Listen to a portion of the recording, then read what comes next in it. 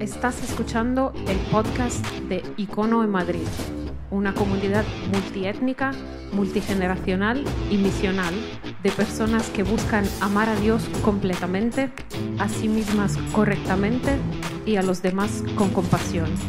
Este es el mensaje del domingo pasado.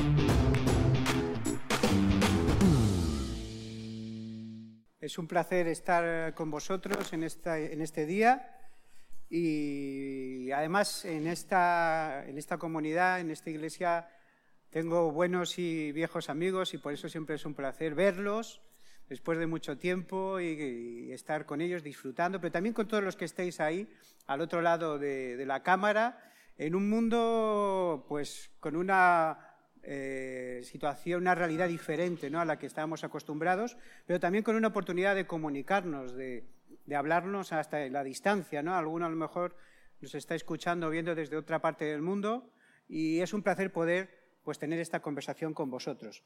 El tema que yo quiero hablar un poco en este día es sobre la verdadera fuente de la Iglesia, ¿no? ¿Cuál es la verdadera fuente de la Iglesia? ¿Cuál es la verdadera fuente del cristianismo, ¿no?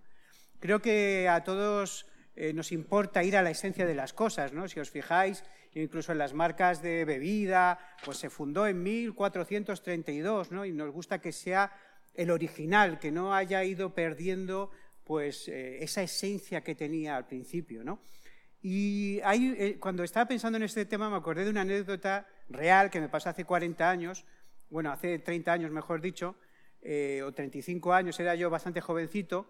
Después de estar con unos amigos por la ciudad de Madrid, pues era ya de noche, iba en el metro de Madrid, en los años 80 finales, principios de los 90, Madrid era una ciudad bastante complicada, había mucha delincuencia por causa de la droga, y me acuerdo que estaba haciendo uno de los largos transbordos que había en 4 caminos, que lo conoceréis, que tienes que andar pasillos y pasillos solitarios.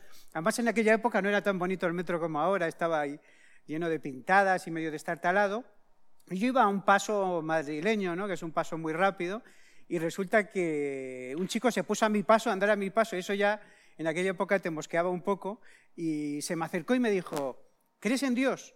Bueno, esto en los años 80-90 no era tan raro, ¿no?, que todavía alguien se te acercara y te preguntara una cosa un poco random, como dicen ahora, que parece que no encaja mucho con la realidad de la actualidad, ¿no? Y me quedé así un poco sorprendido y le dije, sí, creo en Dios. Y yo creo que eso también le desconcertó un poco, a lo mejor pensó que le iba a decir, no creo en Dios, o era los años 80, 90, un poco rompiendo, nunca mejor dicho, ¿no?, los iconos que la sociedad había puesto en ese momento. Y íbamos caminando, ¿no?, y él siguió insistiendo y me dice, bueno, ¿pero eres cristiano? Y le dije, sí, soy cristiano. Yo creo que ya eso ya le volví a descolocar aún más, ¿no? A lo mejor no se había encontrado muchos cristianos o que se llamaran cristianos así de primeras, ¿no? Sabéis que en España se dice mucho lo de, bueno, creo en Dios pero no en la Iglesia, ¿no? Sabemos que durante muchos siglos pues la Iglesia a veces no ha sido un ejemplo y un testimonio para la gente y algunos aún siguen creyendo en Dios, pero ya a la Iglesia les parece algo que está fuera de todo orden, ¿no? Y curiosamente seguíamos andando y me dijo, bueno, está bien, eres cristiano y tal, pero ¿crees en la Iglesia primitiva? Y aquella pregunta ya sí que me descolocó a mí más casi caer, ¿no? Dije, bueno, la Iglesia primitiva. Yo ya había estudiado la Biblia, conocía mucho sobre la Iglesia del siglo I, pero bueno, la pregunta me parecía curiosa y él empezó a explicarse. Ya llegamos casi a la estación de metro, se subió a mi mismo vagón, ya era un poquito más tensa la cosa, más sospechosa, y me empezó a explicar que él asistió a una iglesia y que esa iglesia era la iglesia primitiva, porque buscaba la esencia del cristianismo. Y empezó a hablarme muy mal de todo, ¿no?, de todos los cristianos a lo largo de estos 2000 años y de esa iglesia primitiva del siglo I. A la iglesia que él estaba, todo lo demás había estado mal, ¿no? Y a mí me sorprendía, le dije, ¿pero tú crees realmente que Dios ha estado 2000 años de silencio y que no ha habido nunca ningún creyente ni ninguna persona que se acercara a Dios hasta ahora? Digo, yo creo que no es así, pero claro, ¿por qué hacía él esto, no? ¿Por qué le habían enseñado esto? Él quería de alguna manera desechar todas aquellas cosas que en nombre de la Iglesia, en nombre de Dios, en nombre de Cristo, se habían hecho mal. Cómo se habían hecho cruzadas, se habían hecho guerras de religión, se había quemado a gente supuestamente por ser hereje. De alguna manera él quería rechazar todo eso que se había añadido al cristianismo, que se había llamado cristianismo en Occidente, pero no tenía nada que ver con el cristianismo, ¿no? Y de alguna forma quería volver a la esencia, al modelo primero, ¿no? Y es algo que a todos nos llama la atención, pero bueno, ¿cómo podemos encontrar realmente el original, ¿no? Sabéis que vivimos en una época de imitación. Hay gente que pone mantas en el suelo y compra bolsos de Vuitton y no sé qué, aunque saben que son falsos, deportivas Adidas, que saben que están hechas, a lo mejor en la misma fábrica de China seguramente, pero que supuestamente no son las originales. Pero a todos nos gusta lo original, ¿no? La esencia. Pues ¿cómo podemos buscar esas fuentes, ese origen, esa esencia del cristianismo, ¿no? Es curioso que siempre nos gusta buscar las fuentes, ¿no? Y cuando estaba pensando en algún ejemplo que nos hiciera entender esto, estaba pensando en el río Nilo. Creo que la mayoría hay pocos ríos que nos suenen a todos, ¿no? Aunque no hayamos leído mucha historia, pero el río Nilo, que está en Egipto, que es famosísimo, pues a todos nos llama la atención, ¿verdad? Pues durante siglos se buscaron las fuentes, los orígenes del río Nilo. Pero ya desde la antigüedad, uno de los primeros historiadores, casi el que fundó la historia, Heródoto, que además era un historiador un poco arqueólogo, muy dinámico, no solo cogió y se fue a los libros y a los escritos que hablaban sobre el Nilo, sino que fue a Egipto e intentó buscar las fuentes, el origen del Nilo, y llegó hasta Elefantina, que aún estaba muy distante de lo que iba a ser el origen del río Nilo, pero no logró descubrir sus fuentes. Los propios egipcios, que también tenían curiosidad de ese río que les alimentaba, que por sus crecidas y cuando decrecía, pues hacía que esas tierras fueran tan fértiles y fue uno de los primeros sitios donde se crearon las civilizaciones antiguas, solo llegaron hasta Jartum, que es una zona también bastante alejada de la desembocadura del río, pero que aún dista muchísimo de los orígenes del río Nilo. Y curiosamente, hasta los romanos, el emperador Nerón, que es tan famoso por su crueldad, mandó una expedición con varias legiones para encontrar el origen del río Nilo. Era algo que llamaba la atención en la época, ¿no? Ese río tan caudaloso, tan importante en la historia de la humanidad, ¿dónde estaba su origen? Pero tampoco encontró el origen. Se sabe que llegaron hasta las ciénagas llamadas de Sud, pero no lograron llegar hasta el origen del río Nilo. Y bueno, y el Imperio Británico en el siglo XIX, que quería pues sobre todo ponerse los grandes logros de los descubrimientos de África, que era el gran continente misterioso para Occidente, pues mandó una expedición con dos oficiales del ejército llamados Sir Richard Francis Barton y John Hanning Speke, para que los dos investigaran los orígenes del río Nilo, dónde estaba la fuente, dónde surgía el río. Curiosamente ellos no fueron río arriba buscando a través del desierto dónde estaba el origen, sino que intentaron ir hacia los grandes lagos porque tenían la idea que esos grandes lagos que estaban un poco en medio de África podían ser el origen, ¿no? Y bueno, uno se puso enfermo, hubo unas discusiones entre ellos, pero al final, sobre todo, Speke descubrió que el Nilo Blanco, porque hay un Nilo blanco y un Nilo azul, el Nilo Blanco surgía del lago Victoria, luego estaba el lago Eduardo, porque ya digo que hay varios lagos, pero al final descubrieron de dónde venía ese verdadero origen del río. ¿Cómo podemos nosotros averiguar el origen del cristianismo? ¿Cómo podemos llegar a la esencia, a lo que realmente dijo Jesús? Y que eso que dijo Jesús, ¿qué relevancia puede tener para nosotros en la actualidad? Hay un amigo y escritor, Gerardo de Ávila, que hace unos años escribió un libro que tiene mucho que ver con esto que estamos hablando. Se llama Volvamos a las fuentes. Es un libro que salió, si no recuerdo mal, con la editorial Vida hace unos años, Volvamos a las fuentes.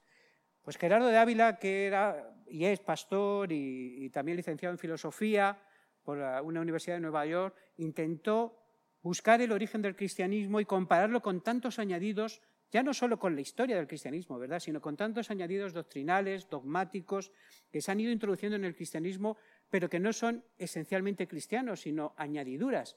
Y si leéis el libro, pues os daréis cuenta cómo él va desgranando y quitando capas y capas de añadidos que a lo largo de la historia han ido cambiando el mensaje original y convirtiéndolo en casi un mensaje muy distinto.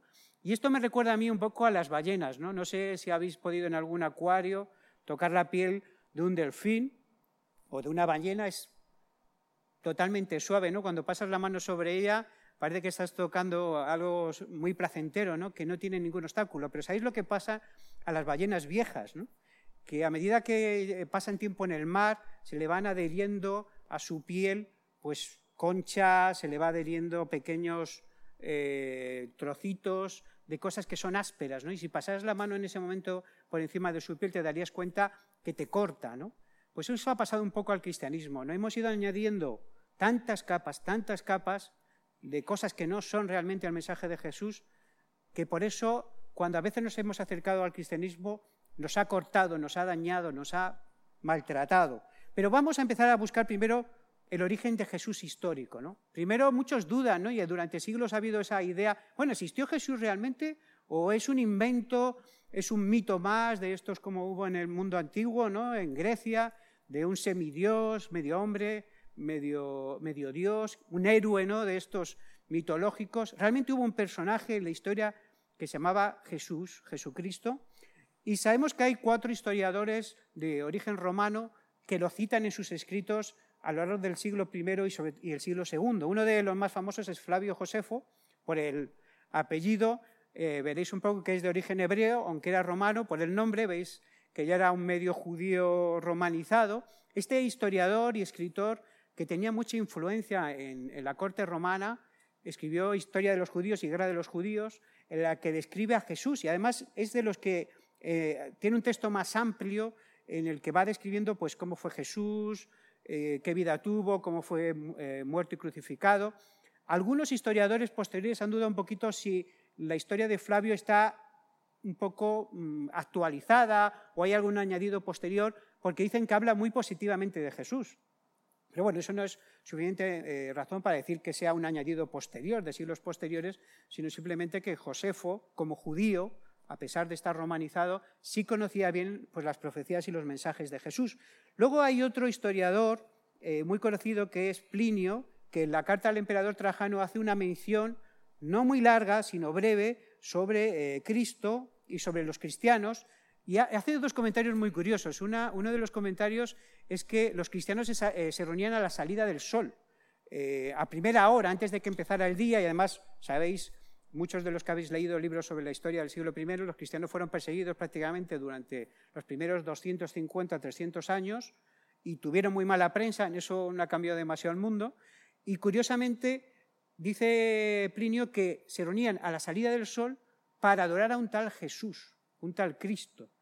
Y es curioso, ¿no? Porque ahí vemos que desde el principio los cristianos tenían una percepción distinta de otros sobre Jesús. Para ellos no era simplemente un profeta, un mensajero, un revolucionario. Para ellos era Dios mismo y por eso lo adoraban, ¿no? Que fue uno de los grandes conflictos que tuvieron con el judaísmo moderno en aquella época. Otro de los historiadores es Tácito. Tácito lo menciona sobre todo referente a las persecuciones de Nerón. Nerón sabemos que fue uno de los grandes perseguidores del cristianismo. No fue el único emperador, pero fue el que después del incendio de Roma acusó a los cristianos de haber sido los provocadores de ese incendio, y como ya tenían mala prensa, porque en una sociedad bastante pues permisiva y muy caótica como era la ciudad de Roma y toda la cultura romana, los cristianos les veía, o la sociedad veía a los cristianos como bichos raros, ¿no? Como gente un poco que no encajaba, ¿no? Muy bien en la ciudad, y se cree que por eso Tácito hace una mención especial a lo que Nerón hizo contra los cristianos. Y luego, por último, Suetonio. Suetonio, en el libro de los 12 Césares, que os recomiendo que lo leáis, es muy interesante, la descripción que hace de los Césares de Roma, habla de la expulsión de los judíos que hubo de Roma y también de los cristianos, por un debate que había entre ellos por un tal Cresto o Crespo, que era un nombre que seguramente era Cristo. O sea, la disputa que hubo de los judíos romanos con los cristianos que empezaron a llegar a Roma y los que se convirtieron allí en cristianos sobre Cristo, ¿no? No olvidemos que el origen fundamental del cristianismo proviene del judaísmo. Ahora lo veremos más detenidamente, pero ahí vemos que sí hay referencias a un Cristo histórico. Podemos decir, sí, existió una persona hace más o menos 2000 años que se llamaba Jesús o Cristo. Es una persona en la historia y que no solo existió físicamente, sino que su influencia ha sido tal en estos 2000 años que ha influido prácticamente en todas las áreas de la vida de Occidente y del mundo en general. No podemos entender el derecho actual, el arte, la filosofía o incluso la cultura en general, la pintura, cualquier cosa que intentemos comprender sin conocer algo del cristianismo y de Cristo. Seguramente ha sido el personaje en la historia más veces representado. Prácticamente no veo ningún autor y ningún pintor que se resistiera a dibujar a Cristo, ¿no? Incluso el de Dalí ¿no? Con ese impresionante cuadro de la perspectiva desde arriba, ¿no? Como si Dios estuviera viendo a Cristo crucificado. Y ahí vemos cómo, de alguna manera, Cristo ha influido en la historia, en la cultura, pero ¿es relevante ahora? ¿O simplemente debemos recordarle como, bueno, sí, un personaje histórico que influyó en nuestra cultura, que tenemos que conocer para no ser demasiado ignorantes y quedar mal en las redes sociales? ¿O tiene algo relevante para nosotros hoy? Realmente, una de las fuentes, además de estos historiadores, para conocer al verdadero personaje y a la verdadera persona de Cristo, es el propio Nuevo Testamento. España ha sido un país que ha leído muy poco la Biblia porque ha estado prohibida hasta hace prácticamente 60 70 años leerla en nuestro idioma, en castellano y en otros idiomas que hay en España. Y curiosamente, ahora que podemos leerla, se lee menos y está recluida. Casi toda la gente seguramente tiene alguna Biblia en casa, o si no, online hay miles de Biblias, pero muy pocos en España, por desgracia, la han leído. Pero, ¿dónde podemos encontrar la esencia de lo que quería realmente Jesús? En el Nuevo Testamento hay 4 evangelios que son como 4 mini biografías que hablan exactamente de quién era Jesús. Pero sabemos que se escriben aún más evangelios por otros que se llaman evangelios apócrifos, ¿no? Que luego fueron rechazados por la Iglesia más adelante y que incluso, además de estos evangelios, hay muchas cartas, se llaman en la Biblia epístolas, en las que se describe también pues, las enseñanzas de Jesús. Y algunas de ellas se han perdido. Sabemos, por ejemplo, que se escribió una epístola a la Iglesia de la Odisea que no nos ha llegado. Y incluso otros textos también sobre el Apocalipsis. Pero en el Concilio de Cartago del año 397 se decidió cuál iba a ser el canon de la Biblia. Por tanto, tenemos más de 1600 años en los que la Biblia ha sido el mismo libro hoy que el que fue en el siglo IV después de Cristo. Los mismos textos son los que han leído los mismos cristianos durante todos estos siglos. Pero si esos libros son los mismos, ¿por qué a Cristo se le ha deformado tanto? ¿Por qué a veces nos cuesta reconocer al Cristo de la Biblia en el Cristo que nos han enseñado en la tradición? ¿Y cómo podemos fiarnos de que ese concilio dio en el clavo? ¿Qué criterio tenía pues, en ese concilio aquellos cristianos que se reunieron para decir estos libros son los ortodoxos, los que hay que leer, y estos otros no? Pues hay algunos criterios, no voy a ahondar mucho en ello para no alargarlo, pero sobre todo fue que la gente que escribió el libro hubiera tenido contacto directo con Jesús, hubieran sido apóstoles, seguidores o personas que conocieron a personas que tuvieron contacto directo con Jesús. Por ello, casi todos son apóstoles, menos algún ayudante de apóstol, y también Pablo, que fue el último apóstol, ¿no? El apóstol ya después de la muerte de Cristo. Y todos estos fueron los que reunieron los escritos que hablan sobre Jesús. Pero ¿cómo es el Jesús que se nos describe en los evangelios?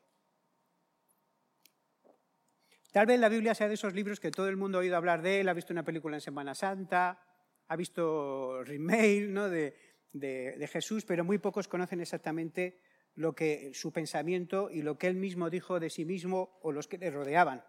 Esa Biblia del siglo IV, aún en el siglo I, II y III, también la leyeron los primeros cristianos. Es verdad que sobre todo en el siglo I fragmentada, porque no estaba reunida en un solo libro. De hecho, Biblia significa libros, ¿no? Es como un plural, es todo ese conocimiento sobre Dios que Dios ha querido revelar a los hombres.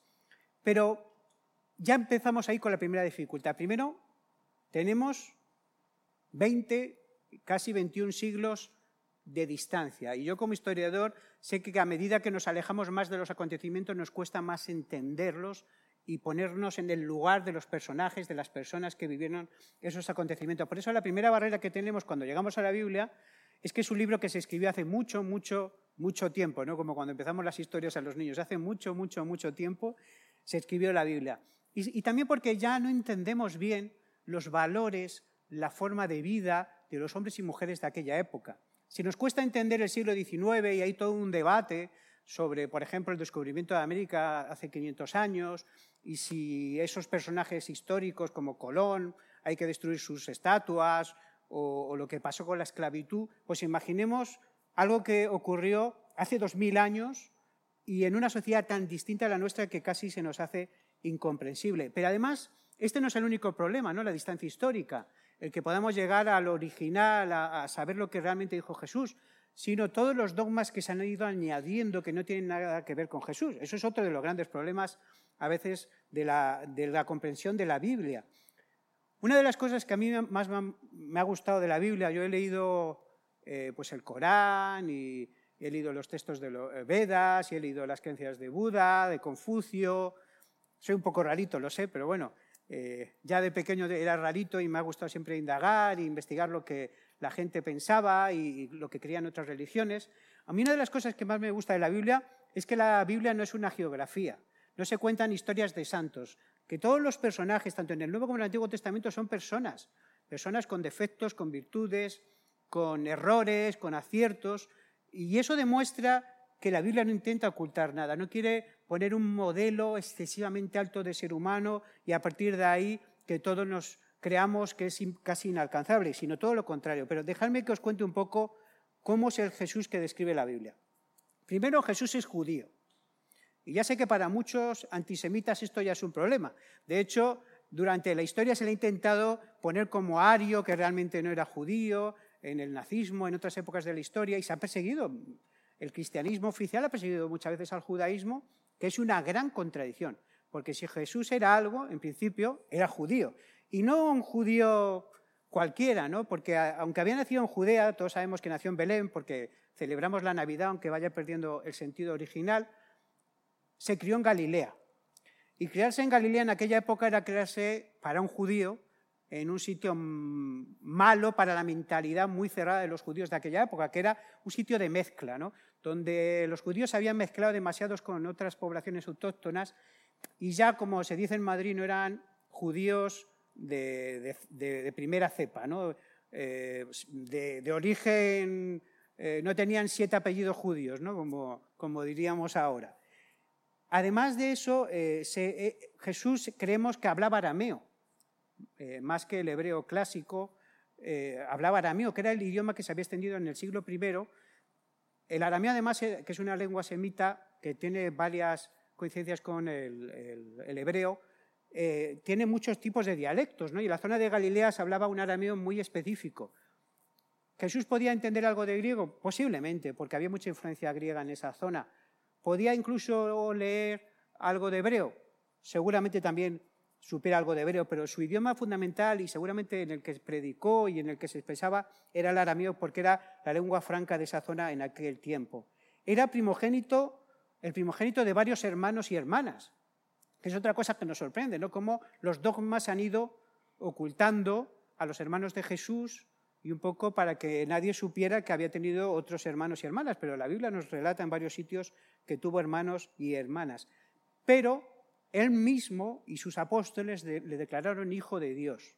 Hijo de Dios que para un judío de la época era la mayor de las herejías, ¿no? Ahora decir que yo soy hijo de Dios nos suena algo normal porque nuestra cultura occidental cristiana es algo que se dice comúnmente. Pero en aquella época, ser hijo de Dios era ponerse a la altura de Dios y por tanto era una blasfemia para el pueblo judío inaceptable.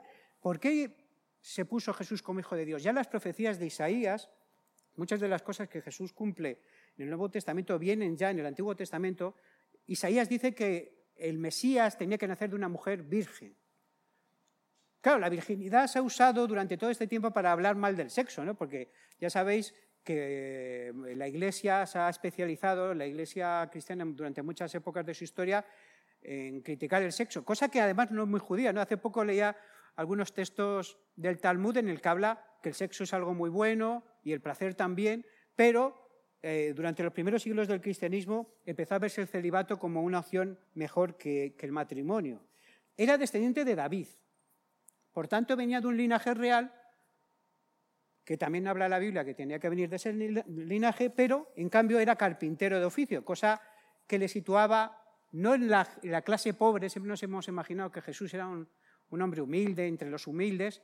Podríamos decir que Jesús era de clase media en su época. Ser carpintero era tener una profesión, un oficio bastante rentable en la época en que Galilea no era una zona demasiado rica. Era lo que ahora mismo sería un pequeño constructor que con sus hermanos seguramente y con un grupo de personas hacían pequeñas casas, algunos muebles, incluso barcas, y por tanto la vida de ellos no debió ser tan difícil. Sí se les complicó porque se sabe que José, el padre humano de Jesús, desapareció, murió rápidamente, no tanto porque se le pusiera como un abuelito, que es otra de las tradiciones, ¿no? Ponerle a José como un abuelito y a la Virgen un adolescente, para un poco hablar de que ya se murió tan pronto que no iba a tener hijos con ella, ¿no? Sino curiosamente sabemos que se murió y que Jesús, siendo el primogénito, tuvo seguramente que mantener a la familia durante mucho tiempo. Eso podía explicarnos que hasta los 30 años no se dedicara a su ministerio. O cuando ya vio que su familia estaba establecida, ¿no? y que todo estaba bajo control. O simplemente que fue la voluntad de Dios así. Por tanto, no era pobre, como algunas veces nos hemos imaginado. Y tampoco sus discípulos, ahora veremos que eran tan pobres como pensamos.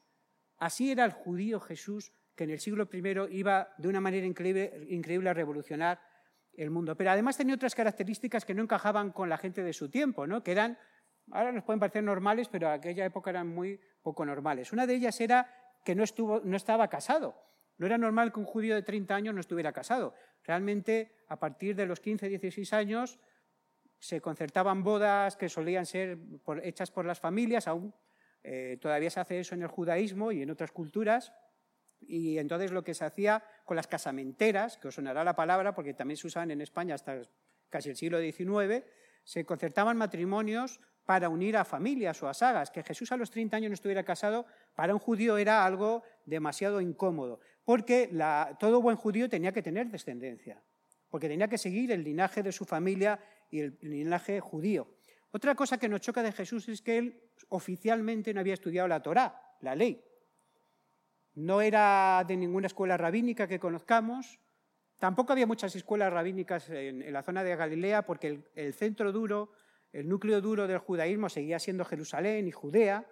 Por tanto, tampoco estaba bien visto que alguien que no había estudiado oficialmente, no tenía el título, en eso veis que no hemos cambiado mucho, tenemos mucha titulitis, pues enseñara, ¿no? Algo tan serio como la Torá, la ley, la palabra de Dios. Y no solo eso, sino que además algunos han hablado de que sí, de que posiblemente aprendió con los esenios, pero es tan distinta la doctrina esenia de la doctrina de Jesús que, de hecho, la doctrina esenia es una doctrina muy elitista, exclusivista, que se habían separado de la sociedad porque creían que ni los judíos ortodoxos para ellos eran suficientemente puros. En cambio, Jesús, como veremos ahora brevemente, su mensaje es totalmente distinto a esto.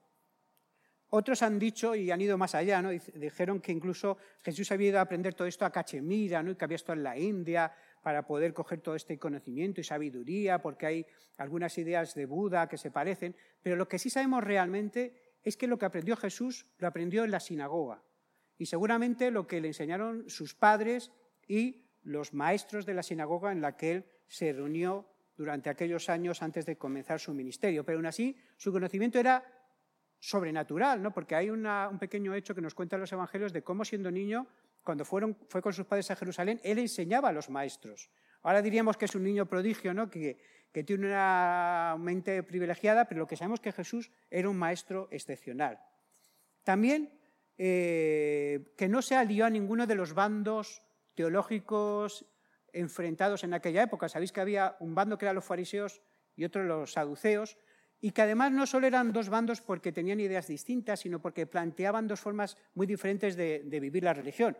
Los fariseos y las escuelas rabínicas basaban su poder o su fuerza en el conocimiento de la ley, de la Torá. Ellos eran maestros y escribas que se dedicaban a mantener la tradición de la Torá, mientras que los saduceos se dedicaban al templo, a un poder un poquito más político y el control de los rituales que se habían vuelto a hacer después de que el templo hubiera sido destruido varias ocasiones, ¿no? De hecho, esta cultura rabínica va a surgir sobre todo a partir del segundo templo, cuando los rabinos, que es lo que luego prevaleció, y el judaísmo fundamentalmente ahora es rabínico, lograron prevalecer sobre los sacerdotes del templo. Otra cosa curiosa de Jesús es que los discípulos tampoco encajaban con los típicos discípulos o seguidores de un rabino. Si Jesús no era un rabino típico, o podemos decir que no pertenecía a ninguna escuela rabínica, sus discípulos lo eran aún menos. La mayoría habían sido primeros seguidores de Juan el Bautista, que era un primo de Jesús. Fue Juan el que les dijo: este es el Cordero de Dios que quita el pecado del mundo, a él seguid, y el que enfocó a varios de sus discípulos de Juan, a seguir a Jesús. Estos discípulos, como Pedro y el propio Juan y otros discípulos que le siguieron, eran en su mayoría pescadores, por tanto, eran personas que no tienen un conocimiento bíblico profundo.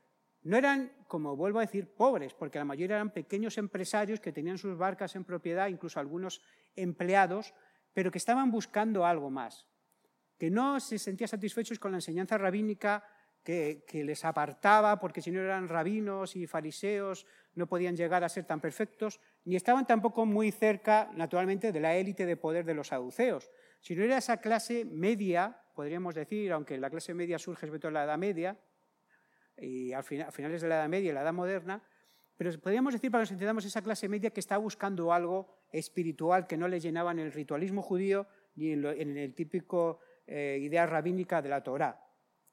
Por tanto, sus discípulos eran bastante extraños para la época. Se parecía más a una escuela de profetas, que era gente que seguía a los profetas del Antiguo Testamento, que a una escuela rabínica y a un maestro rabino. Pero luego había otra peculiaridad, que esto ya sí que para los judíos de la época y para los no judíos, por la misoginia que había en el momento, les volvía locos, ¿no? Y es que Jesús tuvo discípulas, personas, mujeres que le siguieron en su caminar hasta el punto de que muchas de ellas las enseñaban, ¿no? Sabemos que a Marta, a María, les hablaba de la ley, de la Torá, de la Biblia, de los mandamientos de Dios, y cómo ellas tenían un conocimiento bíblico, ¿no? Cuando Jesús va a resucitar a Lázaro y le dice, bueno, ¿no crees, no tienes fe de que puedes resucitar a tu hermano? Y dice, no, yo tengo fe de que un día resucitará en el día postrero. Ella tenía conocimiento de la resurrección de los muertos.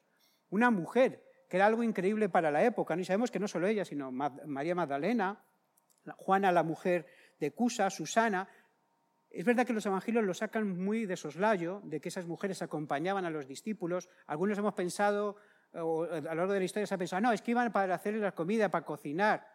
No, eran discípulas que seguían a Jesús, que habían dejado todo como los discípulos, pero que eran un escándalo para la época. Los rabinos no enseñaban a las mujeres ni permitían que ninguna las siguiera, ¿no? Por eso el escándalo cuando una mujer empieza a lavar con las lágrimas los pies de Jesús y con el pelo lo seca, no sabes quién te está tocando, es una prostituta, es una mala mujer.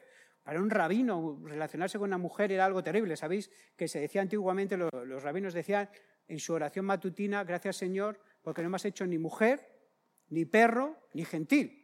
O sea, imaginemos un poco la misoginia que había entre el judaísmo, pero no era algo exclusivo del judaísmo, sino de toda la sociedad antigua, y esa misoginia se quedó en el cristianismo durante muchos siglos, por desgracia. Él además trataba a las mujeres de manera diferente. Vemos cómo trató a la mujer samaritana, que era una mujer extranjera, por tanto despreciable para un judío como él, cómo trató a la mujer adúltera, a Marta y María, diciendo que era la mejor parte que aprendieran y no solo hicieran cosas o labores del hogar, o a la mujer del flujo de sangre, que supuestamente no podía acercarse a ella, o a su propia madre, ¿no? Y cómo las mujeres fueron las testigos de la resurrección y las primeras y más valientes para seguir a Jesús y las que le acompañaron a Jesús hasta la cruz, mientras que los hombres, la mayoría, menos el apóstol Juan, nos dice la Biblia que estaban escondidos. Pero bueno, ahí hemos visto cómo eran los que seguían a Jesús, cómo era el Jesús que nos muestra la Biblia, pero quiero profundizar un poco más en cómo son los discípulos. Y cómo son los discípulos actuales de Jesús y cómo son los hombres que Dios ha elegido a lo largo de la historia, ¿no? Y creo que esto nos puede dar también luz un poco para entender el mensaje de Jesús. Una de las cosas peores que ha tenido el cristianismo durante todos estos siglos y que Jesús nos enseñó es crear un montón de normas externas. Y eso es una herencia del judaísmo, en cierto sentido, ¿no? Los judíos son especialistas en poner normas. Los españoles somos especialistas en poner normas para no cumplirlas también.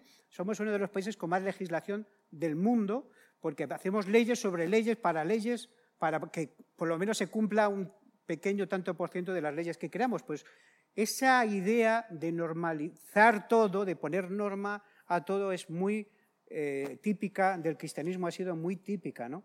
Y no solo eso, sino de crear ciertos tabúes, ¿no? Mejor no hablar. En una sociedad que era muy permisiva en el siglo I, como decíamos, en el que había desde la prostitución en el templo hasta la poligamia y un montón de cosas pues, que los cristianos rechazaban, pues el cristianismo se convirtió en una religión llena de tabú, ¿no? No se podía hablar de sexo, no se podía hablar de masturbación, no se podía hablar de nada porque todas esas cosas estaban mal, ya solo ni siquiera pensarlas o pronunciarlas. Y eso ha sido uno de los grandes lastres que ha hecho que el cristianismo se le añadieran cosas que no tenían nada que ver con él. Una falsa forma de santidad, una falsa forma de entender lo que es la santidad que nos lleva a veces a la hipocresía. Voy a hacer un repaso muy breve de la gente que Dios escogió y cómo la escogió.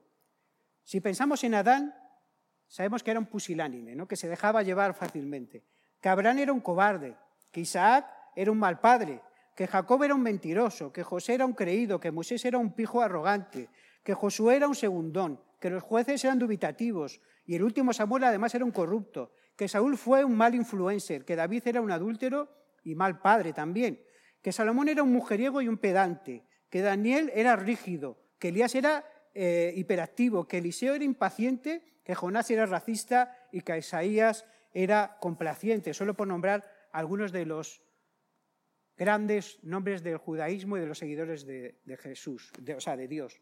Pero es que los discípulos no eran piezas mucho mejores. Pedro era impulsivo, Juan dormilón, Mateo tímido, Judas un fanático y medio terrorista traidor, Tomás un incrédulo y Pablo un misógino un poco arrogante. ¿Cómo gente como esta puede decir que es seguidora de Jesús o seguidora de Dios? Porque es que tenemos un falso concepto de lo que es ser cristiano. Ser cristiano no es ser perfecto, no es no equivocarse, no es hacerlo todo bien, sino buscar seguir los pasos de Jesús, imitarle en todo. ¿Somos los discípulos actuales mejores que estos? Si a veces los hemos puesto casi en altares a estos personajes. ¡Ay, si yo fuera como Moisés! No, claro, pensamos en el Moisés que abre el Mar Rojo, ¿no? Pensamos en el Josué que abre el Jordán, pensamos en el Elías que es capaz de irse en un carro de fuego y destruir a los sacerdotes de Baal.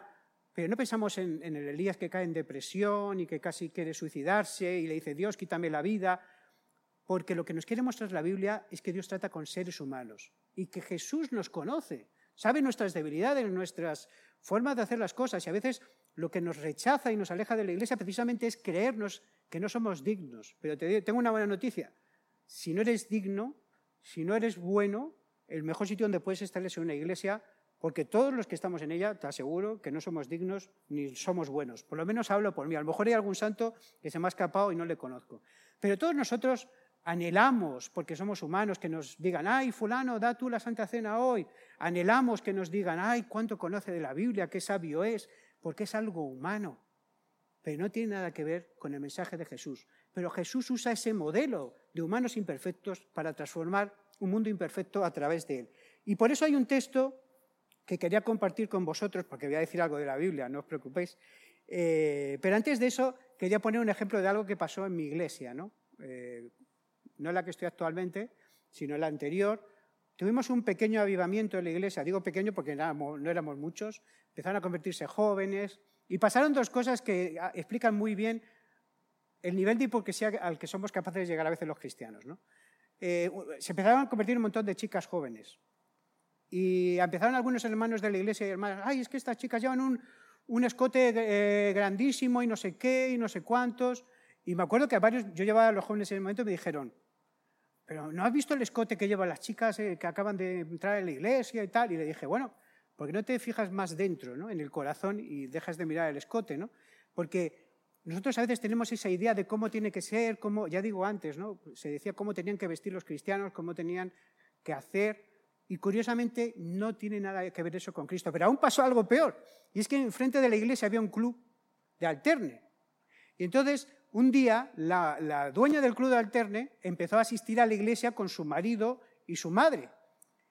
Y venía del club de alterne de enfrente y nos traía incluso bebidas para las comidas de iglesia y tal. Y la gente se sentía incómoda porque esta mujer se dedicaba a esto, ¿no? En vez de pensar que esta mujer estaba en un proceso de cambio y que el mejor sitio donde podía estar era la iglesia para esa transformación. Los discípulos de Jesús no somos perfectos. Queremos seguir a Jesús precisamente por eso, porque vemos en él un grado de perfección que anhelamos y que buscamos. Y por eso quería leeros en Hebreos 11, lo prometido es deuda, los primeros versículos en los que nos habla de los héroes de la fe, del modelo que Jesús tiene de los hombres, ¿no? Y dice en el versículo 1, es pues la fe la certeza de lo que se espera, la convicción de lo que no se ve, porque por ellas alcanzaron buen testimonio los antiguos. Voy a leer otra vez. Es pues la fe, la certeza de lo que se espera, la convicción de lo que no se ve, porque por ella alcanzaron buen testimonio los antiguos. Un discípulo es un creyente. Claro, la palabra creyente ha sido tan desvirtuada, tan manoseada, que cualquiera es creyente, ¿no? Yo creo en Dios, yo creo en Jesús. Pero ¿qué significa realmente creyente según este texto? Es alguien que confía plenamente en Dios, que camina confiado al lado de Dios. Y aunque parezca fácil, no es nada fácil. Os lo digo porque a mí me cuesta todos los días, intento ir 2 o 3 pasos delante de Dios para decirle cómo tiene que hacer las cosas, y me cuesta dejar las cosas en sus manos. Porque cuando las dejo en sus manos, no sé lo que va a hacer.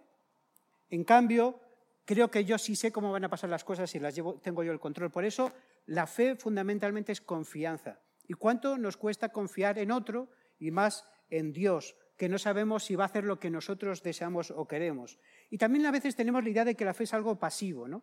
Es como, bueno, yo creo contemplativamente, además en España la contemplación siempre se ha visto muy bien. Te vas a un monasterio, te vas a un sitio apartado y te quedas mirando al cielo durante días y pareces hasta inteligente, ¿no? Pero no, eso no es exactamente la fe. La fe es algo en acción, algo que te lleva a hacer cosas. No haces cosas para ganarte el amor de Dios, para ganarte su aceptación, porque no puedes hacer nada para hacerlo, pero sí esa fe te mueve a hacer cosas por los demás.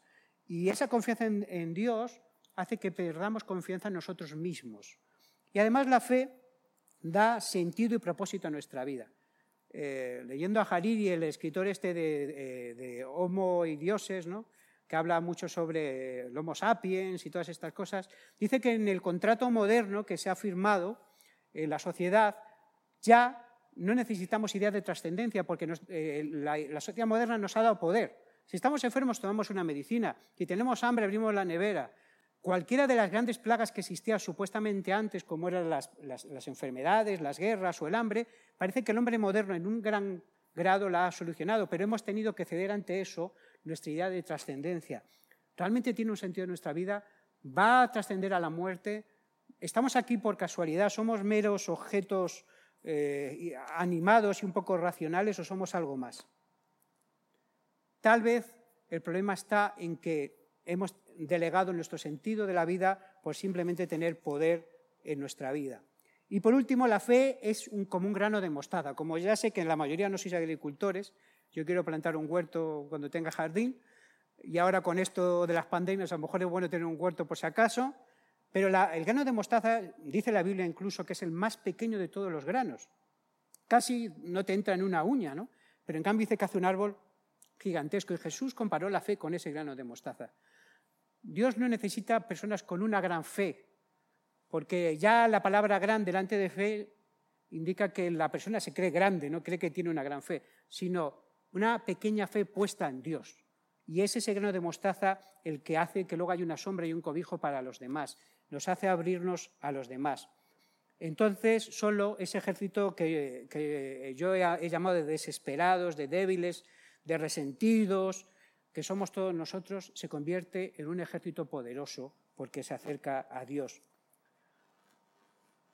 Y por eso quiero leeros unos últimos versículos en ese mismo libro de Hebreos 11, que dice a partir del versículo 13, una descripción preciosa de quién es el ejército de Dios y las personas que siguen a Jesús. Dice, conforme a la fe murieron todos estos sin haber recibido lo prometido, sino mirándolo de lejos y creyéndolo y saludándolo y confesando que eran extranjeros y peregrinos sobre la tierra. Porque los que esto dicen claramente dan a entender que buscan una patria. Pues si hubiesen estado pensando en aquello de donde salieron, ciertamente tenían tiempo de volver, pero anhelaban una mejor, esto es, la celestial, por lo cual Dios no se avergüenza de llamarse Dios de ellos, porque les ha preparado una ciudad. Peregrinos, diría más exiliados, diría más extranjeros. Por eso los cristianos no tenemos que ser nacionalistas, ni de Cataluña, ni de España, ni de la China comunista, ni de la Cuba, porque no pertenecemos o no debemos pertenecer a este mundo. Todo nuestro enfoque tiene que estar en la patria celestial. Debemos anhelar esa nación, por eso no podemos encontrar nunca un extraño al lado nuestro, un extranjero, porque el extranjero es un prójimo para Dios. El samaritano que ayudó al judío era el enemigo supuestamente social del judío y en cambio tuvo misericordia de él. No podemos permitirnos el lujo de pensar de una manera nacionalista. Toda la comunidad cristiana, sea cual sea su raza, su color, su lengua, pertenece a una sola familia y debemos estar unidos en esto. Es la fe la que hace este gran milagro. Pero entonces, ¿por qué seguir a Jesús? Una última historia que como soy contador de historias, que algunos conocéis. Sabéis que Dios pidió a Abraham un sacrificio. Después de muchísimo tiempo intentando tener un hijo, le dice Dios a Abraham, quiero que vayas a hacer un sacrificio al monte, ¿no?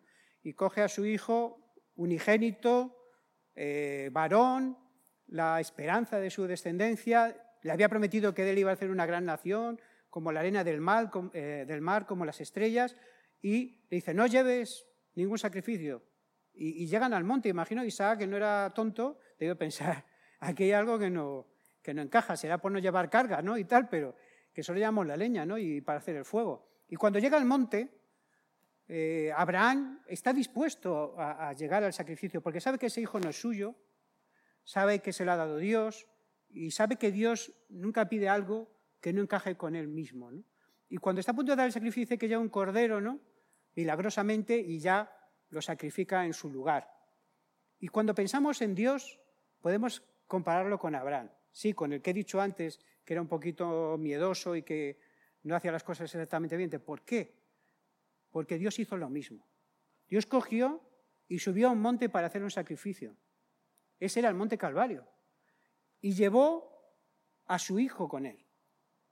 Y a diferencia de lo que no quiso pedirle a Abraham, él fue y estuvo dispuesto a hacer su sacrificio. Porque Jesús vino no solo para ser un mensajero de paz, para ser un revolucionario, que lo fue, para ser un transformador de la sociedad, para influir en nuestra cultura, sino para solucionar un problema que había entre Dios y los hombres. Y subió con su Padre, y aún estando llegando ya al monte, como humano, que también era, dijo, si es posible, buscamos otra solución, ¿no? Pase de mí esta copa, como decía Jesús, ¿no? Pero hágase tu voluntad.